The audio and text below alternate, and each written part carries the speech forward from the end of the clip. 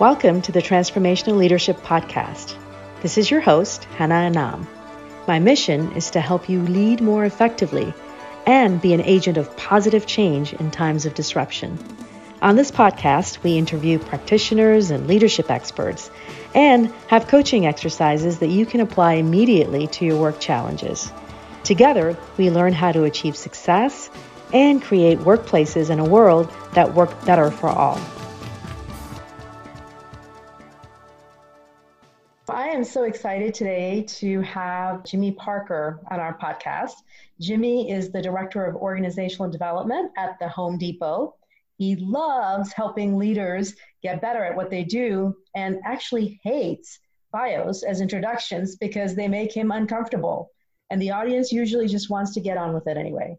But Jimmy, since I'm a coach, I decided to help you step out of your comfort zone and do the longer bio, right? So take a deep breath. Jimmy has created Home Depot's executive development programs for all VPs and senior VPs in the company. He has over 20 years of experience using innovative techniques to develop leaders, teams, and organizations faster and better than conventional approaches will allow. Prior to joining the Home Depot, Jimmy led a wide variety of roles, including a Marine Corps officer, helicopter instructor pilot, and agile software product manager. He is a graduate of the United States Naval Academy and a master's degree in organizational development. He's now pursuing a PhD in adult development with an emphasis on creating advanced leadership cultures. Wow. And one of the things I love about all our conversations is how passionate you are for this topic of leadership development. So let's start by talking a little bit about what are some of the most common leadership challenges that you're seeing now during these times of disruption? Yeah, it's like the question of the hour, isn't it, nowadays, or the decade, you could say, perhaps. I think the first thing that comes to mind is the title of Bob Kegan's book, In Over Our Heads, this notion that the world is increasingly becoming more complex, more ambiguous, change is happening faster and faster than ever before. And I heard a great quote, the pace of change will never be as slow as it is right now. Just put things into perspective. Oh my God, that just feels awful. Yeah, we're chasing over our heads, right? Right. Yeah, we have this feeling as soon as we get caught up, we're going to be good. But no, everything's moving. But this notion that researchers have figured out how to measure complexity, objectively measure complexity on a scale. There's like a number. Things are creeping more toward higher levels of complexity that is increasing its demand on us cognitively, psychologically, emotionally, relationally, the types of problems we're asked to solve every day. The nature of work itself is changing slowly, but surely kind of over time, and human beings are finding themselves in situations that demand a different kind of response than what's worked in the past. Theo Dawson did some amazing research on what she calls the complexity gap. If you can measure the complexity of certain jobs, she went in and did that and found, unsurprisingly, that frontline managers had to contend with the least amount of complexity. And then as you went up the org chart, so did the complexity demands. And so the CEO is in the, by far and away the most complex job of all. No surprises there. It was like this line chart with a heavy 45-degree slant. And then she also measured the average complexity capacity of the individuals in those jobs on the same scale to sense the extent to which they were able to contend with, in a healthy way, the amount of complexity that was demanded of them. And what her research found was, and there's not a lot of research on this is early days still for us, but what she found was that frontline manager, they were a pretty good match with the amount of complexity that they had to contend with. But as you went up the org chart, the gap started to get bigger and bigger, where people were, as Kegan said, in over their heads. They're being asked to contend with, deal with, solve more complex problems than they can sort of be somewhat clocked at in terms of their psychological, mental, cognitive complexity. And of course, at the top of the house, generally the gap is the biggest, which is a little scary, but that's kind of, one of the biggest things that hits me with your great question there. What are some of the biggest leadership challenges you're seeing today? Because this problem isn't getting easier over time. It's getting harder. Yeah. Thank you for sharing that. What a wonderful way to dimensionalize the fact that we are in over our heads. And frankly, as we get higher up into the organizations, we may be even more over our heads. So talk a little bit about what makes a job more complex. Like, what are some of the major components that make it complex? Without getting too nerdy on you, there are two different ways you can think about complexity. Some have called that horizontal complexity and vertical complexity. I'm really talking about vertical complexity, and that's things like having to synthesize an increasingly number of diverse perspectives. So for instance, if you are a frontline manager, you've got maybe some team leaders and you're trying to serve some customers or something along those lines. You have 2, 3, 4, I'm making the number up just for reference sake. But, at the other end of that spectrum, as a CEO, you've got, thousands of employees perhaps of a large organization. So think about and to represent a bunch of conflicting perspectives within that to try to reconcile how to invest your resources internally to perform well as an organization. You've got the local community has expectations and demands on you. You have to synthesize that. You've got environmental concerns you have to factor in. You've got stockholders who own share in your company that you need to obviously factor in those perspectives. It just becomes so hard. That's just one dimension of complexity that really we find that your ability to contend with those types of things in a way that people feel really good about, and the ability to sort of synthesize demands in those different perspectives in the real world, where you have to make hard trade-off decisions, when resources are limited, when you never have enough time, when you never have enough people to get done what you need to get done, when you can never meet every customer need, right?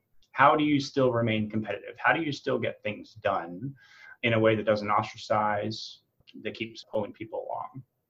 Yeah, so Jimmy, how do the best people do that? So if you think about vertical development, which is what you're talking about, can you take us through, I know this is the area of your PhD, and you're also a practitioner, which is what I love. I love the fact that you're combining both of these things and you have the ability to test it with real life people at the Home Depot. Can you talk a little bit about, as this complexity challenge keeps increasing as you rise up through the organization, what are the growth demands or needs or capacities that are required of leaders?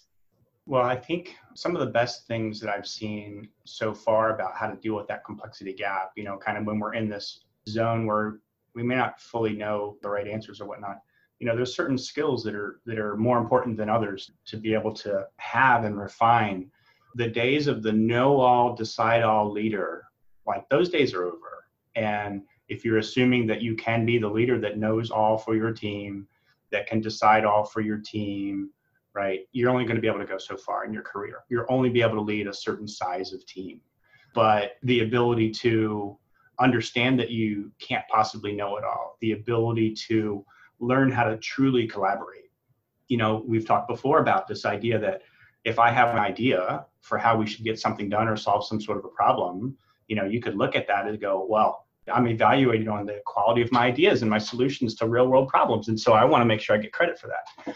Well, if I can't possibly know all anymore, right, how good can my solution really be, right? Because my view of the problem is really only a slice of that problem. It's only my perspective. And you can look at it like a hologram maybe from different and see different things, right? And you can see things, Henna, that I can't.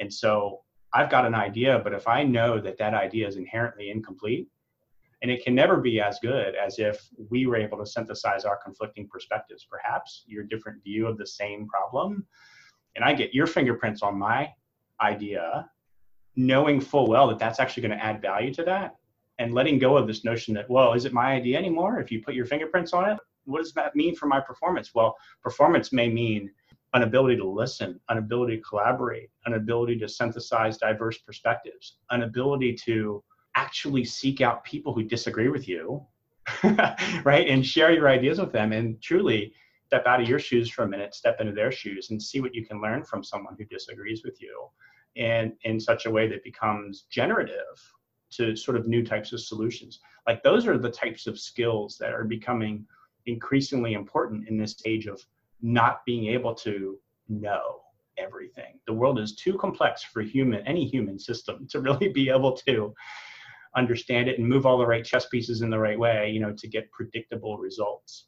So what you're really talking to are the core capacities of vertical development. It's not just acquiring a skill. Let me go learn how to be a better presenter, or let me go learn digital skills. These are true sort of human skills in collaborating and letting go of your ego and letting go of assumptions that you've made, perhaps even shifting your mindsets. What you're talking about is really shifting mindset from I have to be the expert and my idea is the best, to what makes for a great idea is when I get everybody's collaborative fingerprints on this idea. So how do leaders grow vertically? And I imagine that this time of disruption is a time when everything is changing.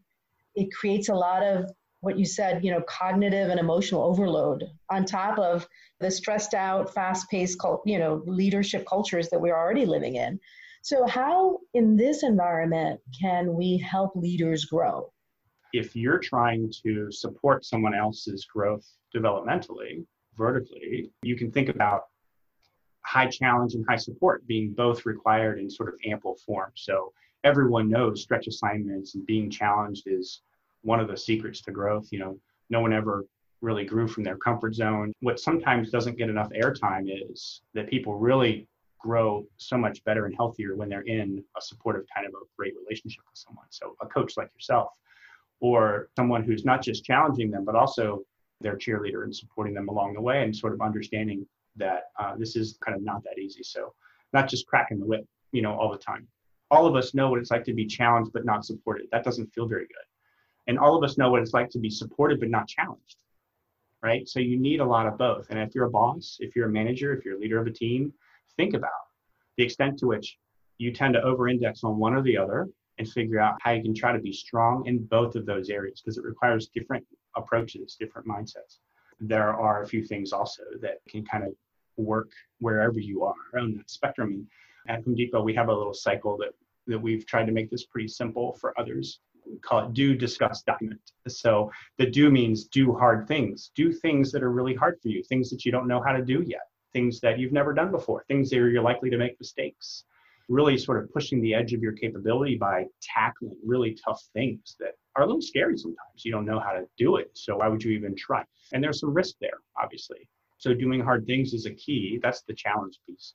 And then discussing with others, not just to share what you're learning, but also to get their fingerprints on your ideas, to hear their perspectives on what you're learning, because they may have learned something different but related and that you can also benefit from. And that can become an accelerant to your development as well as theirs.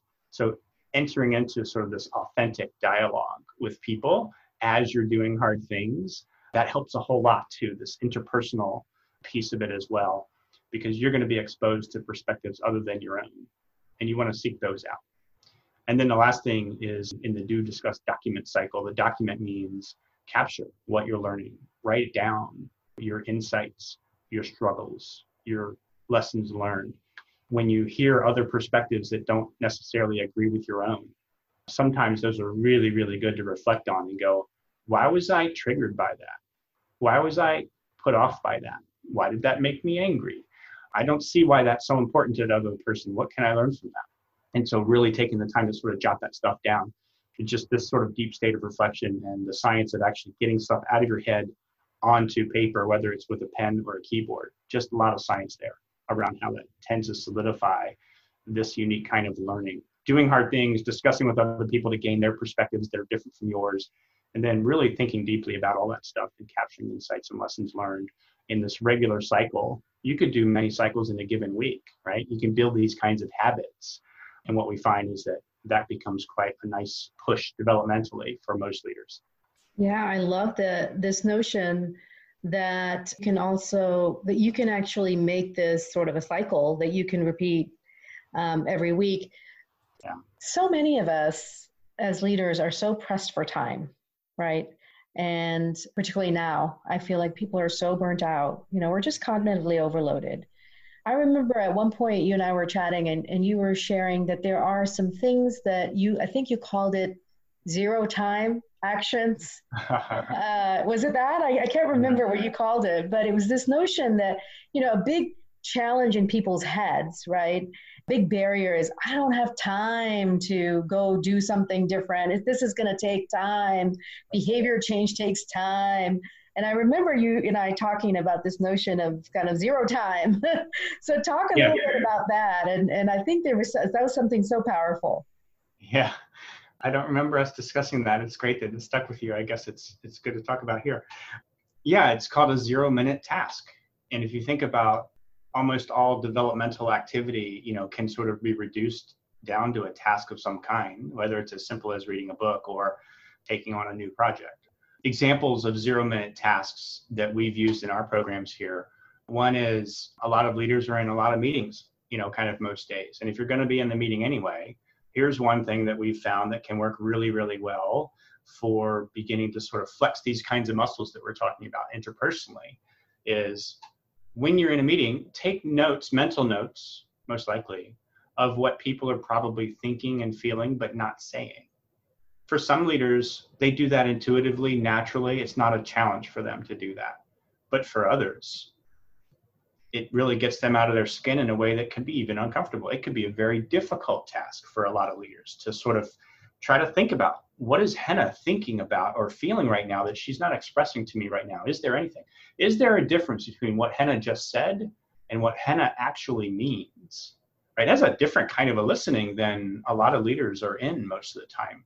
And if you're not used to flexing that muscle, it can be exhausting. You can have trouble focusing on what the meeting's all about, And so, but that's an example of a 0-minute task. You're going to be in the meeting anyway, and you're flexing some developmental muscles here that can help you get better. Challenging yourself to think about how can you leverage real work and the kind of stuff you're already doing to be developmentally stretching or informative or healthy. Another one that I've seen do, and this was one of the ideas out of Kagan's book about deliberately developmental organizations. If somebody's going to be presenting at a meeting, which is common, before they present, they can declare what it is they're trying to work on as far as their presentation skills.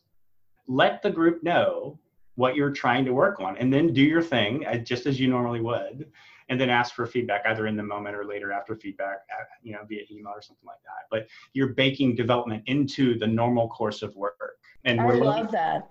It requires so much humility, though, does it not? Because now you're admitting to a group of peers, right. Gosh, I'm not the expert, and that in itself, I think, is such a great developmental move, right? Is to be able to develop your own humility and to also impact the culture in a way that says it's okay, we're all learning and we're all human, and I value getting feedback. Right. Yeah, beautiful. We have so many people right now who are unemployed, millions, some who don't know as their organizations flex, is this disruption, as we talked, is going to stay. And organizations will change business models. And so there might be some anxiety around, am I still going to be employable? Do I need to rethink my career? And so what advice do you have for folks to learn how to learn or grow in areas so that they can feel prepared to be in this world of disruption that we're going to be in? Yeah. Gosh, there's so many different ways we could answer that, right? I think that's such a big question that it would feel incomplete to answer it really kind of in any one way. So I'll just sort of react to what's bubbling up in me right now as you ask the question, since you tied it to employment and potentially people being furloughed, or the threat of having to find new work or something along those lines, this idea that, people get hired to solve problems. And such a simple statement, but if you think about that, you go, well, what kind of problems do I really know how to solve well? And does that line up with the problems at the top of the priority list for a hiring manager that I would like to, for a job I'd like to get? What kind of problems exist today?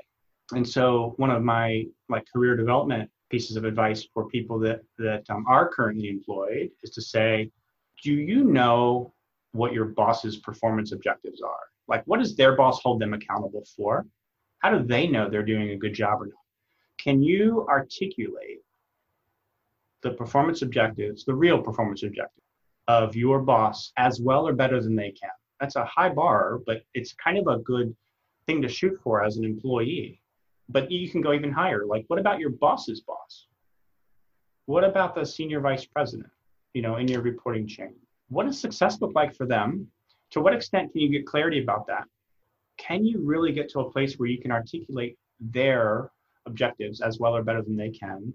That can be useful information in terms of understanding what kind of problems are at the top of their priority list. And once you get that kind of a clarity, you're going to find a couple things that might be encouraging. Oh boy, like I know how to do that. And nobody's working on it. And so that's where you can begin to sort of take initiative and position yourself as a solution to the problems at the top of some hiring manager's list. And this idea of sort of getting out of your own skin, getting out of your own resume, and getting into the world of somebody 1 or 2 or 3 clicks above you in some org chart, whether it's the org chart you're in or the org chart you want to be in, is get a clearer sense of what kind of problems they need solved, and then try to find those connection points that align with the kind of services you know how to provide, the kind of problems you know how to solve. When you can find that matchup, instantly you become more attractive in the marketplace. Yeah, that's beautiful. I love how you put that from the perspective of the stakeholders, right? It's getting out of your own head and getting into the head and the shoes of your stakeholders. And I like that helicopter view. Your helicopter pilot training really helped out there, Jimmy. Little did you know you were preparing yourself at the time, right? We all have these mosaic of skills that we pick up, right, along our careers. And so I love this notion of doing that. And there's so many people that don't feel confident right now, right, because of anxiety and all of these things. What is your advice for helping people discover what their real strengths are? How can they be really grounded in feeling good about the fact that they got this, right? That they're able to be effective and know how to solve problems, to be really confident in their strengths? Yeah. Oh gosh, that's the kind of question I would love to hear your answer on. Honestly, you're the master coach here. But since you're interviewing me, I guess I'm obligated to answer specifically around like my own strengths. That's where it really, really helps to get feedback. If you really want to fast track that, find a good assessment, find a good coach, or sometimes just study the strengths of other people and you can sort of compare that against your own. But I think you probably have your own sort of tools for doing that. One that I have really liked a lot is the StrengthsFinder tool, StrengthsFinder 2.0, very common way for people, really inexpensive type of an assessment to get some immediate feedback on what out of a fuller range of, I don't know how many strengths there are, 30 or something. Yes. What are my top 5 and how might that translate into how I engage in my work? How can I shape the projects that I'm on or the type of work that I do, even within my current title, my current job, to play to my strengths more and more every day. But you can't really do that unless you know what they are and you have some confidence about that. Beautiful. Well, Jimmy, I always enjoy having these conversations with you and always love how you light up when you're talking about developing and growing people. You've truly, truly found your calling, and it's wonderful to see it in action here on this call. How do people get a hold of you to learn from your wisdom? Do you want them to get a hold of you or not? You might get a flood of calls. So how do people sort of learn about your work? I'd be happy to share any of this stuff. So if you wanted to get a hold of me, my personal email is jimmyparker4@gmail.com. And so would be happy to receive a note there. And if you have any questions you want to follow up, I'd be delighted to hear from you. Thank you so much for your time, Jimmy. It's always a pleasure. Yeah, thanks for having me.